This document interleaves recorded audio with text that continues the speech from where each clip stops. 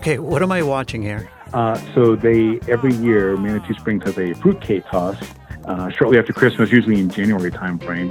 And the whole community, Colorado Springs and towns around, come out to watch people throw fruitcake. Harry Lundy and I are watching a video he posted to YouTube back in 2013, shortly after he moved to Colorado Springs. He was capturing the raucous event in nearby Manitou Springs known as the Great Fruitcake Toss.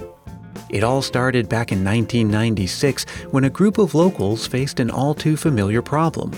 It's early January and the holiday season is officially over. The decorations have been taken down and stored, the leftovers have all been eaten, but one item remains, untouched, unwanted, and, to many, unpalatable. That dense, sticky fruitcake with its neon green and red cherries, its alcohol-infused flavor, so sweet it makes your teeth ache just by looking at it. And where had it even come from? Maybe someone brought it along to a party, maybe old Aunt Agnes had sent it in the mail, maybe it came as a gift package from an old acquaintance. But one way or another, it's gotta go. And the only fitting way to get rid of a dessert you can't stand is not to throw it away, but to throw it as far as you possibly can.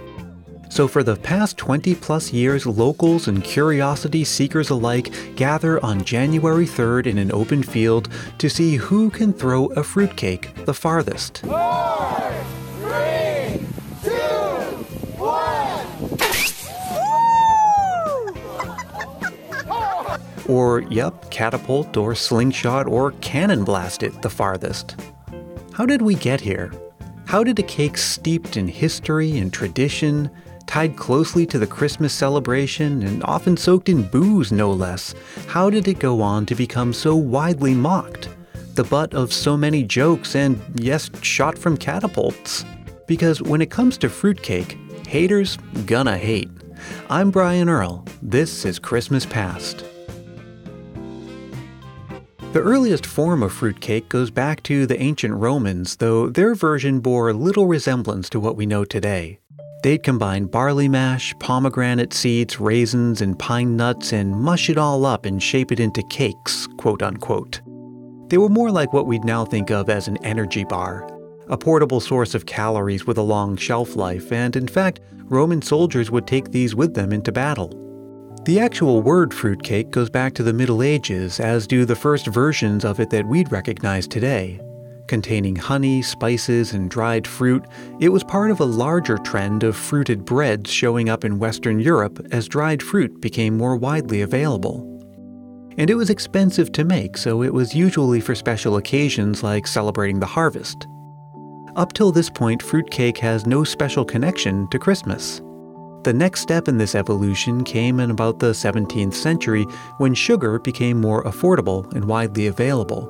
And because of that, candying became a common way to preserve fruit. Soaking fruit in a sugar syrup not only sweetens it and gives it its telltale bright color, but it also makes it last pretty much forever.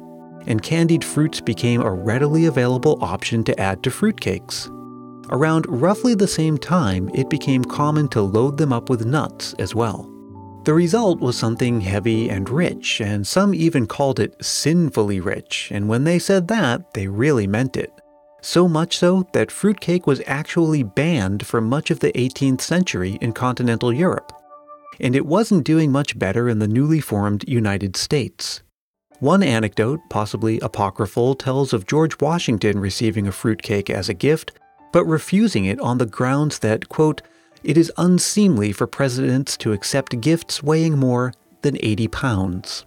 It wasn't until the next century that fruitcake really found its people, because the Victorians just loved the stuff, and not least of all because of their key contribution to its evolution, which was to preserve the cake by dousing it in alcohol.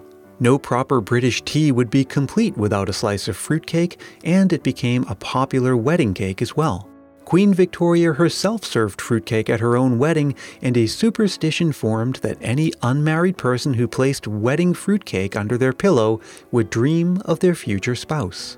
And it became popular with any celebrations, including Christmas. Now, as for how fruitcake became associated so strongly with Christmas, it's hard to identify a turning point. Just like sugar plums and eggnog, fruitcake enjoyed a long history of being popular in its own right, but sometime between the 19th and 20th centuries, and especially here in America, it became more or less exclusively for Christmas. Okay, now given that it survived all through the Middle Ages, that's an entire millennium, you know, and then enjoying another 400-odd years of increasing popularity, becoming so popular that an entire continent thought that it should be banned for being too good, and being endorsed by royalty. Given all of that, what happened? How did we turn the corner so quickly and so thoroughly that fruitcake became the butt of so many jokes and the recipient of so much open hostility? Indeed, there are a lot of really bad fruitcakes out there. That's Isabel Kirk. You know, I eat fruitcake all year long, and I eat it all day long. And she's the blogger behind Mondo Fruitcake, a site dedicated to defending the honor of the much-maligned dessert.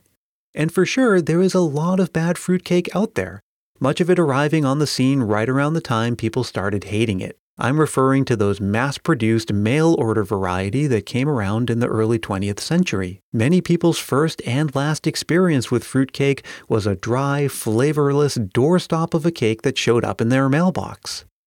And maybe the final nail in the coffin came one night in 1985. I blame Johnny Carson. He's the one who did that joke back in the day about having just one fruitcake and it just gets passed around from person to person. Many of us grew up thinking we're just supposed to avoid the stuff.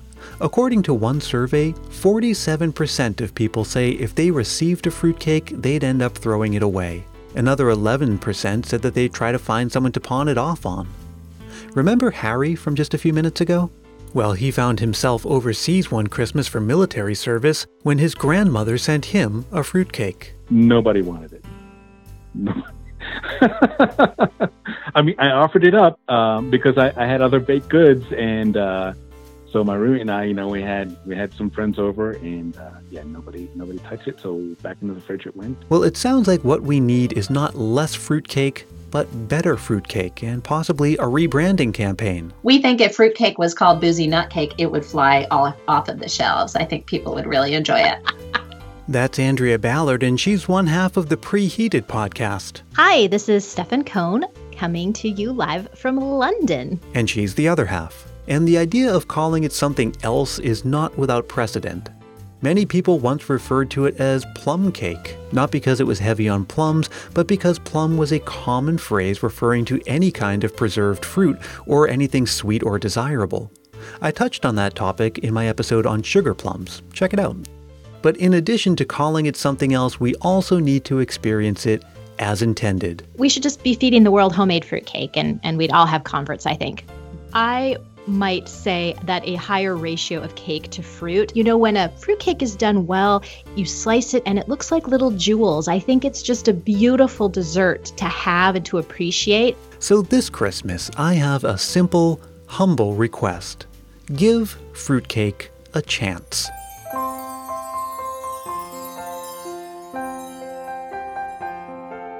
Personally, I love the stuff, and maybe that's because I grew up loving it. And returning to the pleasant sights and sounds and tastes and smells of yesteryear is a lot of what Christmas is all about, because it helps to keep us connected to the past and the things that matter most to us, which is something that Dwayne in New Zealand knows something about, as he shares in this Christmas memory. One decoration that I loved on the tree was a set of golden bells about 6 centimeters high. Nothing special as far as tree decorations go, but for some reason, I just love these things. I think it was because my mum loved them too. I lost my mum about 20 years ago, and one of the items that I wanted to keep as a remembrance of her were the bells, but somehow, over the years, when I wasn't living at home anymore, the bells disappeared. I was very disappointed and sad we no longer had them. And for years I tried to find something that was similar to replace those bells. It was only 2 years ago where I found 6 golden plastic bells that were very similar in shape. So for 2 years and for every year to come, those bells have pride of place on our tree and remind me of Christmases my brother and I, my mum and dad had as children. Now, my wife and I have also tried to instill a great Christmas experience for our kids. They are teenagers now, and they have grown up with Christmas lights on the outside of our house, as well as on the inside, with me talking Christmas all year, and it wasn't uncommon for them to hear Christmas music through the year when they were younger and get a little confused as to what time of year it was. Dwayne is the host of Tinsel Tunes, a podcast that's all about Christmas music. You can find it wherever you get your podcasts or at tinseltunes.com. Now, I would love to share your voice with the rest of the Christmas Past family this season, so why not send me one of your Christmas memories? It's not too late, and all you have to do is record a voice memo into your phone and send it to christmaspastpodcast@gmail.com. Or you can leave a voicemail on my Google Voice line at 650-394-7162. Christmas Past is produced in sunny San Mateo, California by yours truly, Brian Earl. Thanks to Harry for sharing his YouTube video and for coming on the show. Thanks to Andrea and Stefan from Preheated and Isabel from Mondo Fruitcake. Thanks to Dwayne in New Zealand, and as always, thank you for listening. Wow, a lot of people to thank in this episode. You'll find links to Mondo Fruitcake, Preheated, and Tinsel Tunes in the show notes for this episode at christmaspast.media. If you like the show, there are a couple of simple ways you can help out. Tell one friend or family member to come check me out, or leave a rating and review on Apple Podcasts. It really does make a difference in helping more people find the show, and I'll even send you a sticker to say thanks. You can email me for more details about that. This show is a proud member of the Christmas Podcast Network, a collection of the best Christmas podcasts around. Ones like It's a 90s Christmas Podcast, the podcast bringing you back to those magical Christmas mornings as a kid. Join hosts Lyle and Lassa every week as they relive the movies, specials, and TV episodes that made the 90s merry and bright. Find out more about It's a 90s Christmas Podcast and all the other great Christmas Podcast Network shows at christmaspodcastnetwork.com. As for me, I'm everywhere. Facebook, Twitter, Instagram, and YouTube. Yeah, I have a YouTube channel. Come check it out. That's where you'll find all of my Christmas trivia game videos and a whole lot more. The best way to find me in any of those places is to start by coming to christmaspast.media and scrolling to the bottom of any page. But hey, as long as you're there, why not check out all of the quizzes, infographics, articles, interviews, announcements, giveaways, and whatever else I decide to come up with this season. Again, that's christmaspast.media. Thanks again for listening, and I hope you'll join me again next time for more stories from Christmas Past.